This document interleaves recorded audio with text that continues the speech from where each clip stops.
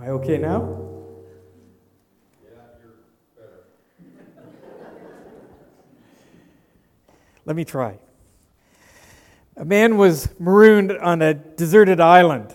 After he'd been there about 5 years, he was found and rescued. And as he was climbing into the rescue boat, the curious rescuers noticed three grass huts up on the edge of the beach. "We thought you were here alone. Why are there 3 grass huts?" "Oh," the man replied, "the first hut is my home. The second is my church." They said, "Yeah, but what about the third?" He said, "Oh, that's the church I left."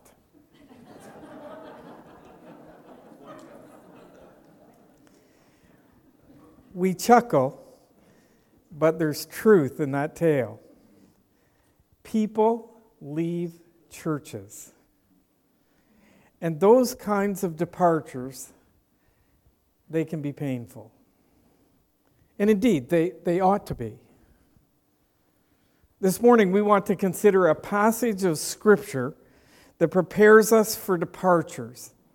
And not just local church departures, as concerning as those may be,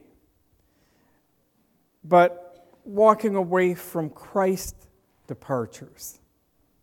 How will you respond when people you know and love walk away from their faith?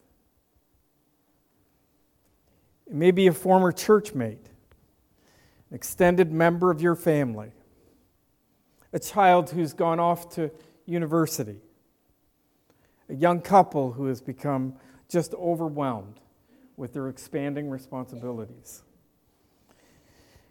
It may be that you've been lured away by some of the more attractive options: shopping, sports, checking off items on your to-do list, rest and relaxation, your bed on Sunday morning.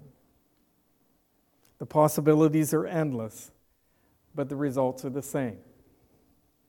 They walked away from church and maybe even from Jesus.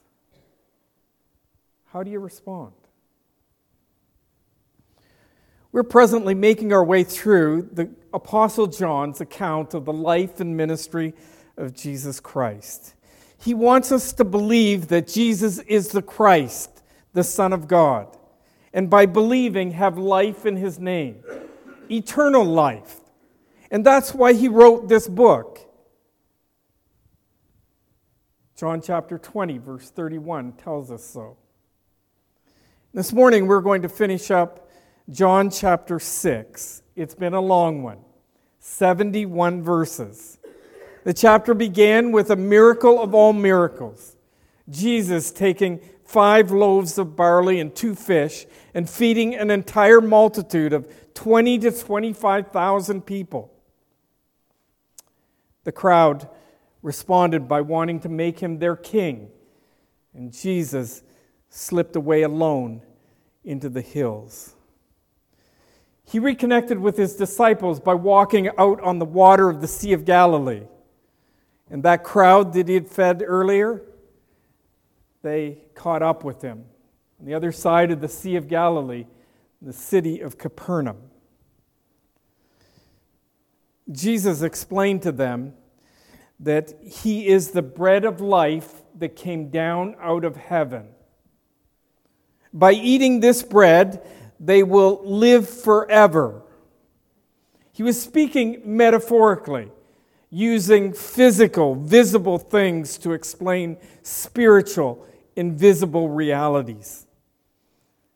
And then he entered the synagogue, where he encounters the Jews. That label that the Apostle John uses for Jesus' official opposition. They considered themselves to be God's self-appointed watchdogs. And I'd like to suggest they were pit bulls. Because you'll remember in John chapter 5, verse 18, we are told that they were seeking all the more to kill him, to kill Jesus. But last week, in these verses in John chapter 6, Jesus commanded them to stop grumbling. He then explained why they should consider his bread of life offer, and he encouraged them to consume the meal that only he can provide, his flesh and his blood. If you're able, I'd like you to stand with me for the reading from God's Word this morning. John chapter 6, beginning at verse 60. Just before I begin, let me draw your attention to verse 66, because this verse really sets the context. This is what the Apostle John is talking about in verses 60 through to 71. Look at verse 66. And as a result of this, many of his disciples withdrew and were not walking with him anymore. Wow. How sad is that? Departures, walking away, withdrawing. Follow as I read along. Therefore, many of his disciples, in verse 60, when they heard this, said, This is a difficult statement. Who can listen to it? But Jesus, conscious that his disciples grumbled at this, said to them, Does this cause you to stumble? What then if you see the Son of Man ascending where he was before? It is the Spirit who gives life. The flesh profits nothing. The words I have spoken to you are spirit and life. Excuse me. But there are some of you who do not believe. For Jesus knew from the beginning who they were who did not believe and who it was that would betray him. And he was saying, For this reason I have said to you, that no one can come to me unless it is granted him from the Father. As a result of this, many of his disciples withdrew and were not walking with him anymore. So Jesus said to the 12, You do not want to go away also, do you? Simon Peter answered him, Lord, to whom shall we go? You have the words of eternal life. We have believed and have come to know you. You are the Holy One of God. Jesus answered, Did I myself not choose you, the 12? And yet one of you is a devil. Now he meant Judas, the son of Simon Iscariot, for he, one of the 12, was going to betray him. May God help us to understand this word that we've read this morning. You may be seated. Father, thank you for your word. The word made flesh in the person of Jesus Christ, our ultimate example. And then the written word that has been supernaturally preserved down through the ages so that now we can sit here Sunday after Sunday, hearing it, reading it, studying it, memorizing it, and meditating on it. May the psalmist's testimony become ours.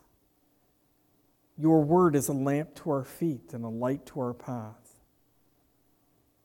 Father, it prevents us from being conformed to this less than perfect world. Rather, it transforms us by the renewing of our minds, so that your thoughts become our thoughts and your ways our ways. We admit our tendency is to wander, to be distracted, to be seduced, to be deceived, and even to deceive ourselves. And so this episode in the Gospel of John is a sobering reality check. Help us to understand it so that we are able to be faithful followers, walking with you all the way into eternity, where we will experience life forevermore. And enable us to encourage others to do the same. By your power and for your glory, we ask these things in Jesus' name. Amen.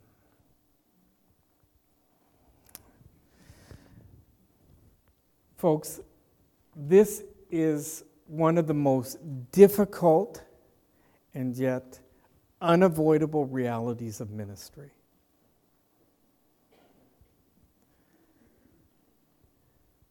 Think about it. Many of Jesus' disciples withdrew and were not walking with him anymore. And Jesus was standing right there, in the flesh. The Apostle Paul had a similar experience. Listen to his lament, written near the very end of his life. He knew that he was on death row.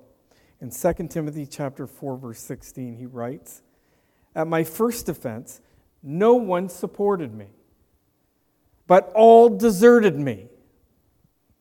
May it not be counted against them."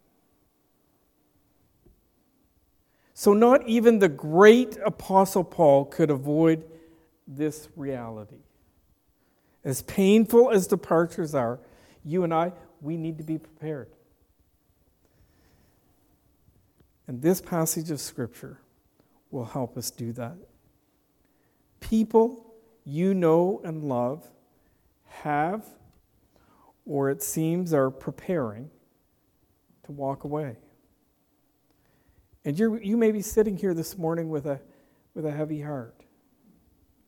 And there are all kinds of reasons why people depart, both legitimate and not so much so. Things like vocational relocations. We live in a transient society. Pursuing further education. Living in Woodstock, it's Fanshawe, or, well, the options are pretty limited. You're moving away. Then there's that personal preferences or convenience, geography, maybe the timing of the services. Then there's relationships. You're trying to get away from some individuals, or you may be wanting to be reunited with others. Programming for our kids, whatever. The preaching and or the singing, the worship style. Certainly, death imposes a departure. Departures, whatever they look like, and for whatever reason, they're difficult and they're inescapable. We need to be prepared. And this passage that we're looking at this morning will do just that.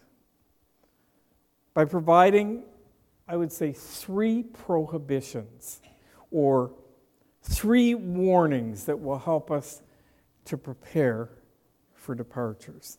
And the first is, don't take it personally unless you should. Let me explain the exception. If you have a copy of the Scriptures, turn to Matthew chapter 5. And this is part of Jesus' Sermon on the Mount that begins in Matthew chapter 5, verse 1, and goes all the way through to the end of Matthew chapter 7. But notice verse 23 of Matthew chapter 5. Therefore, if you are presenting your offering at the altar, and there remember that your brother has something against you, leave your offering there before the altar and go. First be reconciled to your brother, and then come and present your offering. Make friends quickly with your opponent at law while you are with him on the way, so that your opponent may not hand you over to the judge, and the judge to the officer, and you be thrown into prison. I see 3 things in that passage that might prove helpful. Number 1, you and I need to take the initiative. Number 2, we can't hide behind our religious responsibilities or religious duties. Leave your gift at the altar and go.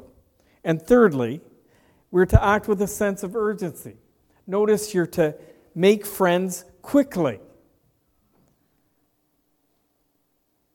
So if we're responsible somehow for the departure by something we've said or left unsaid, or by something we've done or not done, and we know about it, then we need to be the ones taking the initiative to resolve that issue as much as we can.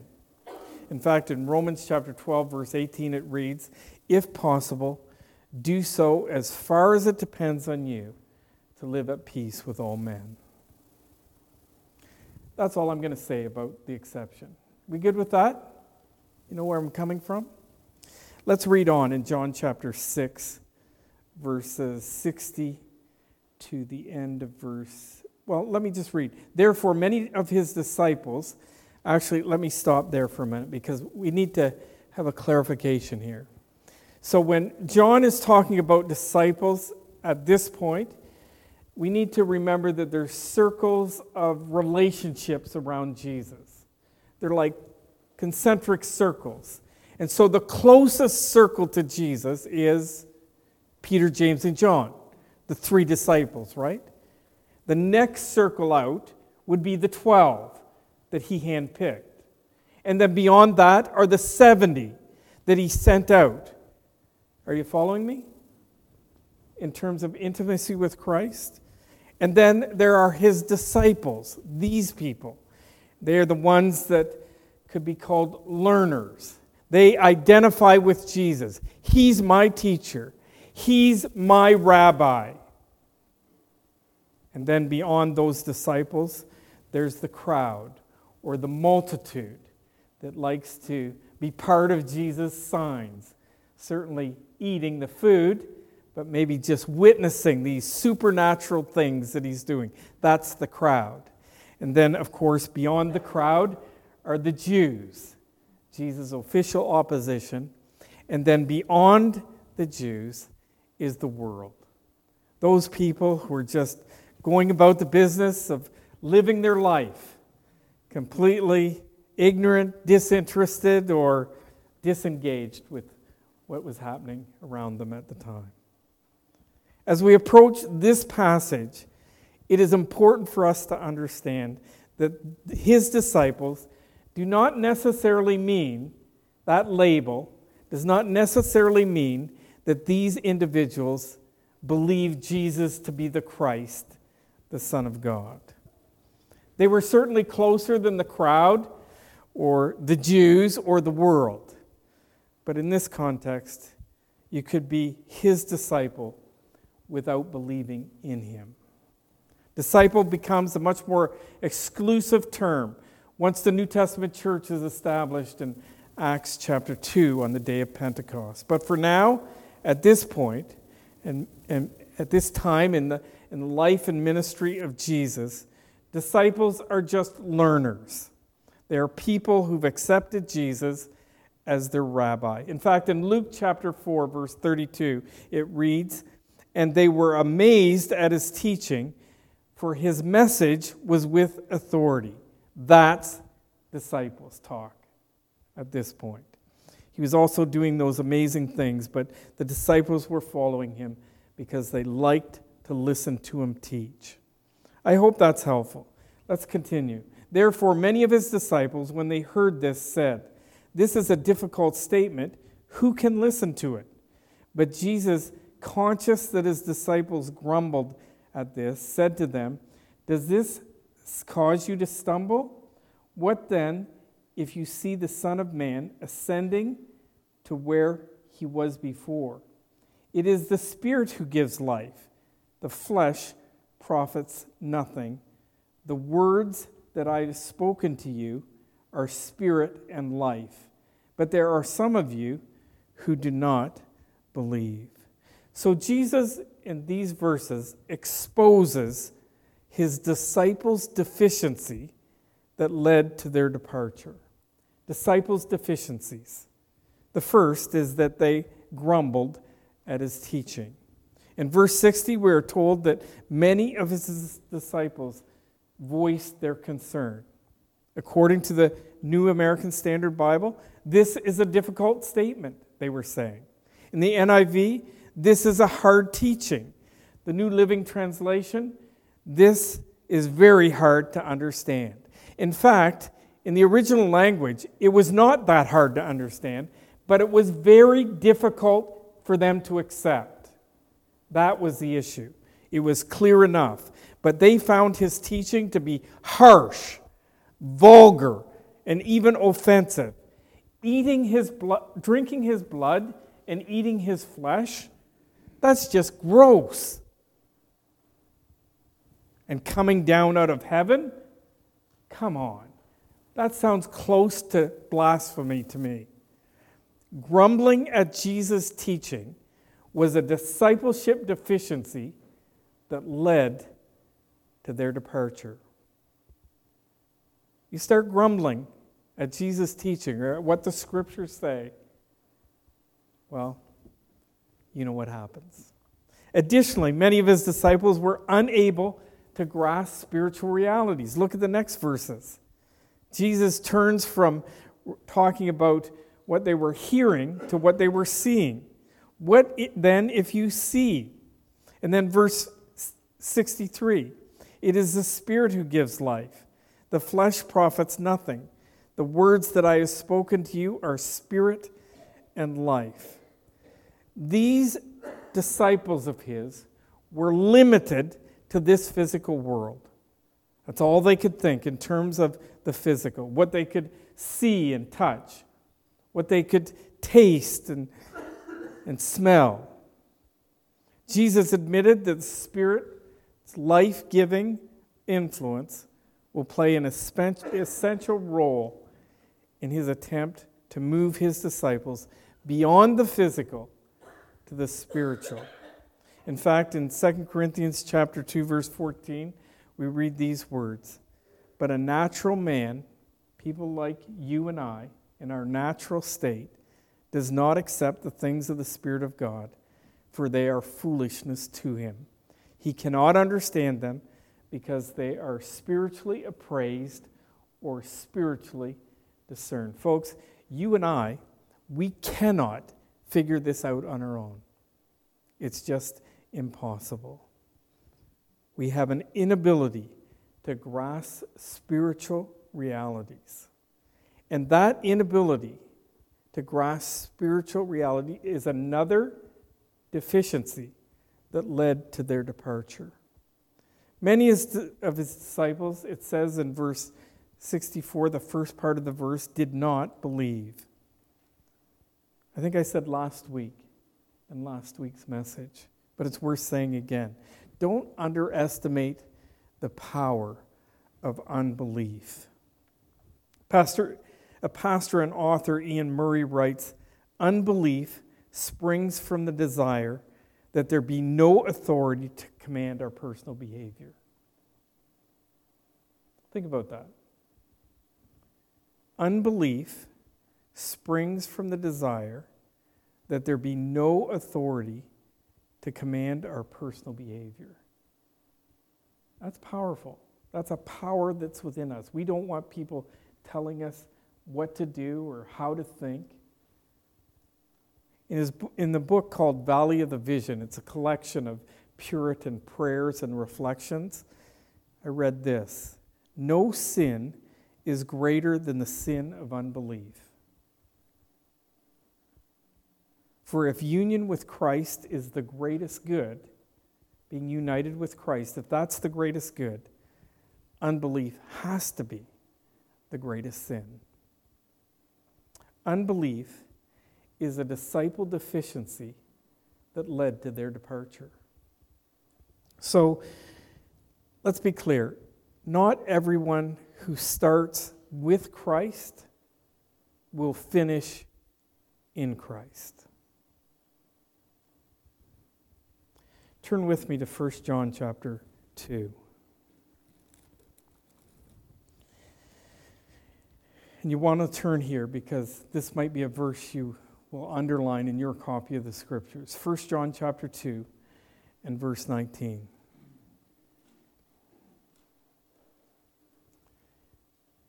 Remember, in his gospel, John is wanting us to believe that Jesus is the Christ, the Son of God. Same author, same human author, is writing 1 John.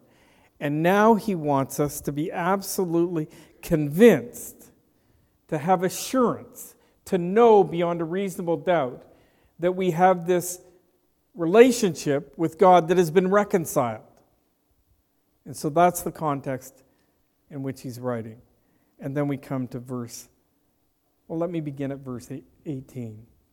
Children, it is the last hour. And just as you heard that Antichrist is coming, even now many Antichrists have appeared. From this we know that it is the last hour. They went out from us, this is verse 19, but they were not really of us. For if they had been of us, they would have remained with us. But they went out, so that it would be shown or revealed that they all are not of us. Initially, these people, these antichrists, these opponents of Christ, were part of the church to one degree or another. Maybe they were just participants that came every Sunday morning. Maybe they were card-carrying members of the church, or stewards, ministers amongst us. We don't know the extent of their involvement here in 1 John. But certainly they showed up often enough to be considered to be part of us until they departed and started opposing the things of Christ. Here's the point that John's making in 1 John chapter 2, verse 19. True disciples do not abandon their faith. They don't walk away. They persevere. So regardless of what life throws at us, brothers and sisters, true disciples continue believing. In fact, their perseverance is evidence of their salvation. In the words of the psalmist, those who trust in the Lord are like Mount Zion, which cannot be moved and abides forever. Psalm 125, verse 1. Listen to the Apostle Paul's confidence in Philippians chapter 1, verse 6. For I am convinced, I'm absolutely convinced of this very thing, that he who began a good work in you will continue to perfect it until the day of Christ. True disciples of Jesus will continue to believe, overcoming their unbelief. Remember? Lord, I believe, but help my unbelief. They grow in their understanding and appreciation of spiritual realities. And they embrace the truth as taught by the Word, became flesh, and preserved in the written Word, preparing for departures. When disciples depart, don't take it personally unless you should. And don't be surprised and or discouraged.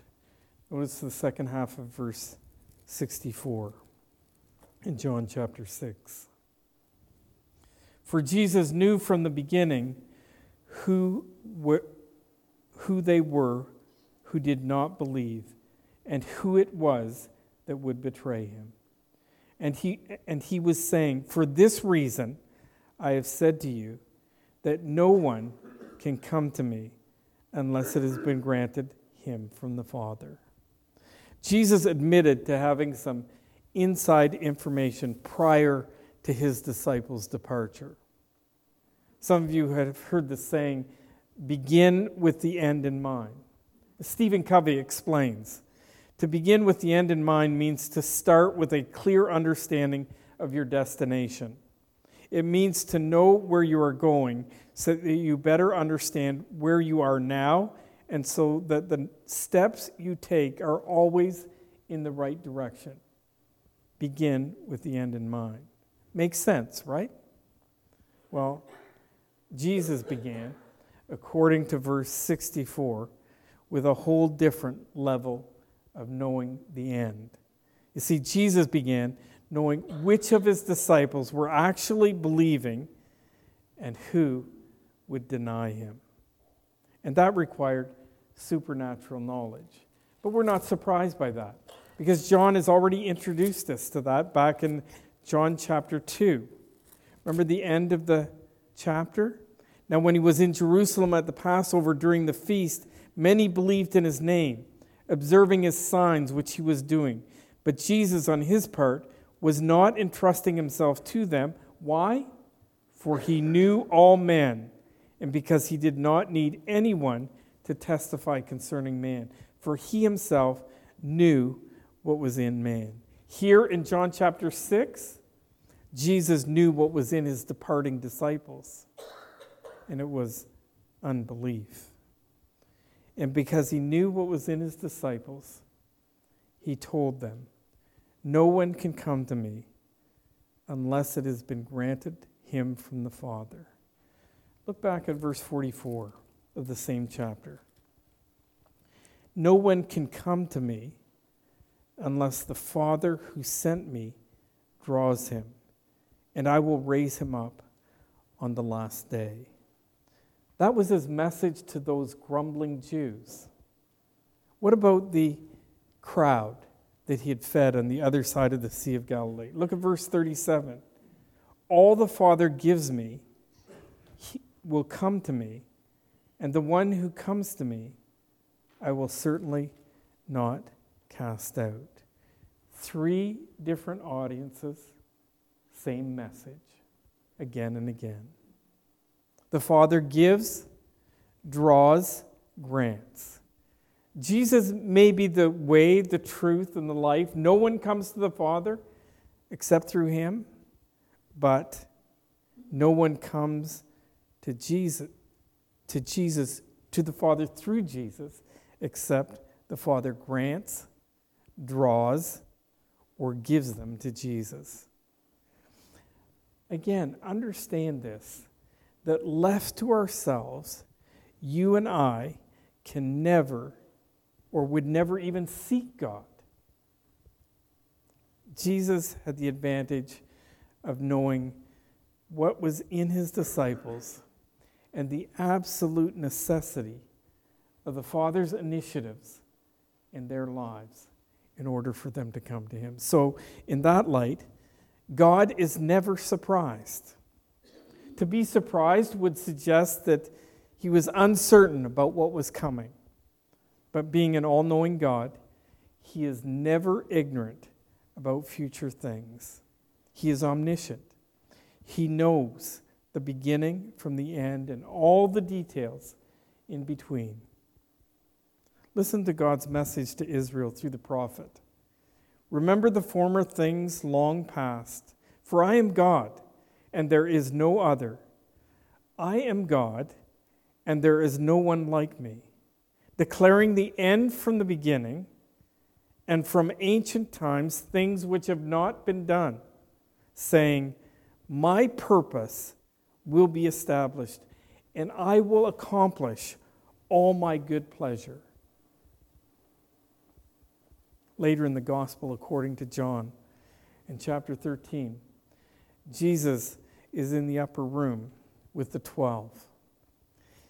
He has just had he's preparing to celebrate that last meal together before he goes out into the Garden of Gethsemane, where he'll be betrayed. And Jesus just demonstrated his love for his disciples by removing his outer garment and washing their feet. And then he makes this statement: from now on, I am telling you before it comes to pass. Before it comes to pass. So that when it does occur, you may believe that I am He. Clearly, Jesus claimed to know future events before they took place. You need to know that God is never surprised by our departures. So, as true disciples, we continue following Jesus. How does that old hymn go? I have decided to follow Jesus. I have decided to follow Jesus. I have decided to follow Jesus. No turning back. No turning back. Though none go with me, I still will follow. Though none go with me, I still will follow. Though none go with me, I still will follow. No turning back. No turning back. And I think reading this passage of Scripture, we could add that though some depart us, still we will follow. No turning back. No turning back. The Apostle Paul presents this challenge to each one of us in 1 Corinthians chapter 15, verse 58. Therefore, my beloved brethren, be steadfast, unmovable, always abounding in the work of the Lord, knowing that your toil in the Lord is never in vain. Continue following. Be faithful, steadfast, immovable, always abounding in the work of the Lord. Preparing for departures. When disciples depart, don't take it personally, unless you should. And don't be surprised and or discouraged. And finally, don't assume what you can never know. Look at verses 66, first of all. As a result of this, many of his disciples withdrew and were not walking with him anymore. Allow me to point out something else related to this verse. I want us to notice what Jesus does not do. How he reacts when his disciples start walking away. This reminds me of another episode in Matthew chapter 19. It involved a rich young man who had come to Jesus asking, "What good thing must I do to inherit eternal life?" He claimed to have kept all the commandments. And then Jesus responded with this. Jesus said to him, "If you wish to be complete, go and sell all your possessions and give to the poor, and you will have treasure in heaven, and come follow me." But when the young man heard this statement, he went away grieving, for he was one who owned much property. Interesting. Jesus let people walk away.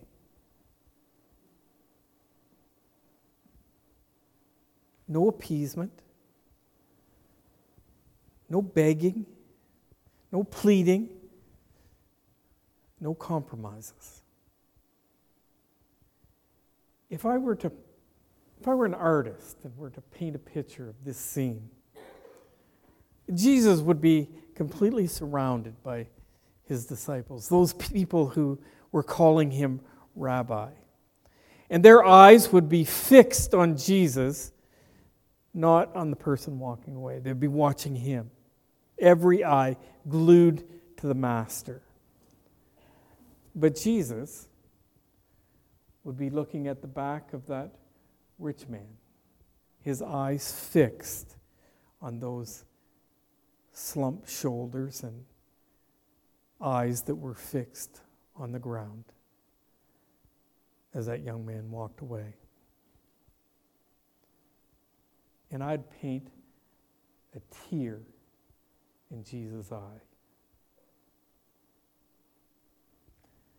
Mark's account of this episode tells us that Jesus felt compassion for him when he walked away. But he lets people depart. Jesus is not a hostage taker. maybe there's some implications for us to think about, both individually and collectively. John chapter 6, verse 67. So Jesus said to the 12, "Do you want to go away also?" Simon Peter answered him, "Lord, to whom shall we go? You have the words of eternal life. We have believed and have come to know that you are the Holy One of God." Jesus answered them, "Did I myself not choose you, the 12? And yet one of you is a devil." Now he meant Judas, the son of Simon Iscariot, for he, one of the 12, was going to betray him. Look carefully at Peter's confession. True to character, Peter jumps up and speaks on behalf of the others. He offers a two-part confession or affirmation. First, concerning Jesus' teaching. He didn't deny the difficult statement, but neither was he grumbling. In fact, he did just the opposite. Peter affirms their belief in what Jesus had been teaching. You have the words of eternal life. But notice he goes even further. We have believed and have come to know. There's that settled sense of conviction there in the minds of the 12, so that even if all the others left, he was pretty sure that they were going to stick with Jesus.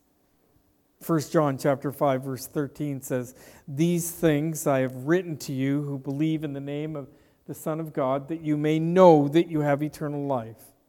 The 12, or maybe I should say at least the 11. Judas was still in their midst at this point.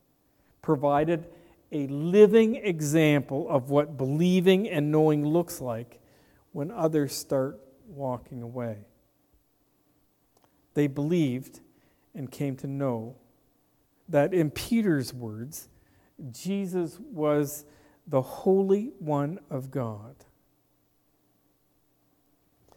I think the Apostle John could have easily added Jesus' response to Peter on another occasion. Remember his declaration in Matthew's account of the Great Confession? Remember that? In Matthew chapter 16, verse 17, where he says, "Blessed are you, Simon Bar-Jonah, because flesh and blood did not reveal this to you, but my Father who is in heaven." Just an aside, as I studied this passage this week, the thought came to me that in John chapter 16, we have that great confession. In Matthew chapter 16. In Matthew chapter 22, we have the great commandment. It talks about loving God with all your heart, the first and the second commandment. And then in Matthew chapter 28, we have the great commission, right? So the great confession, the great commandment, the great commission. And I think here in John chapter 6, we have the great departure as this multitude of people gets thinned out considerably.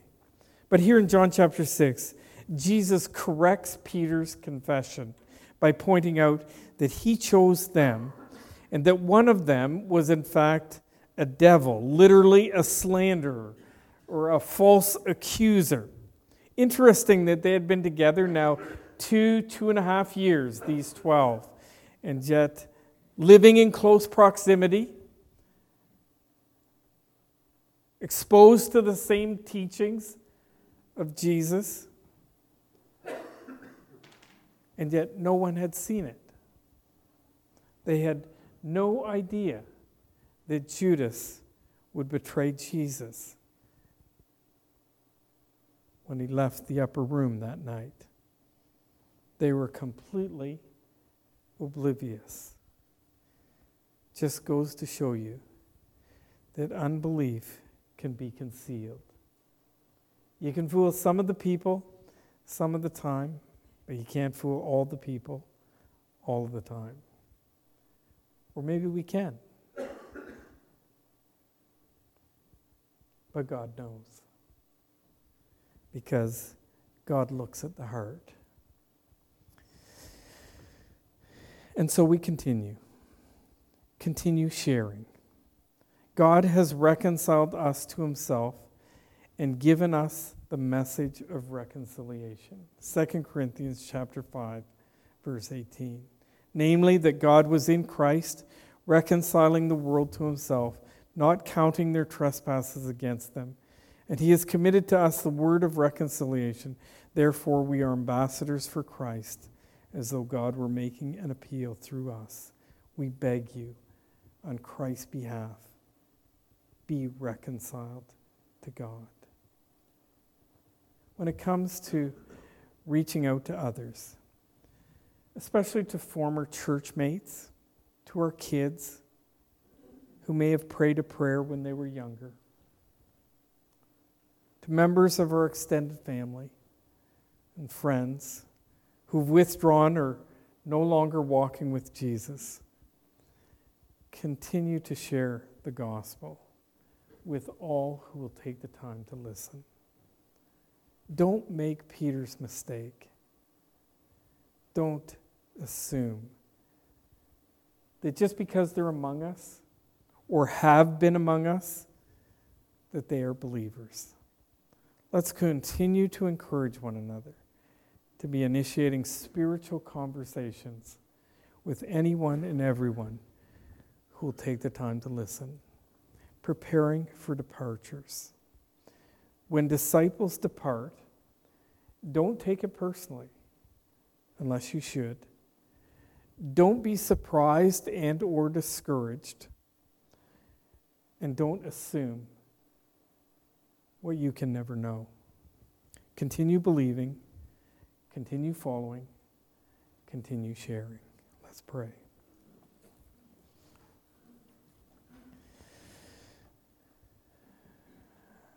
Father, certainly a difficult passage to hear, and yet it's a passage that speaks clearly to realities that we've experienced and wrestle with as we attempt to live out our faith in community, in this community called the Rock Community Church.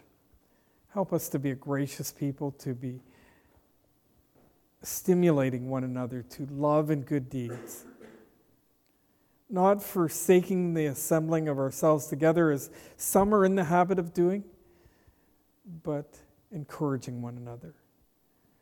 And all the more as we see the day drawing near. We ask these things in Jesus' name. Amen.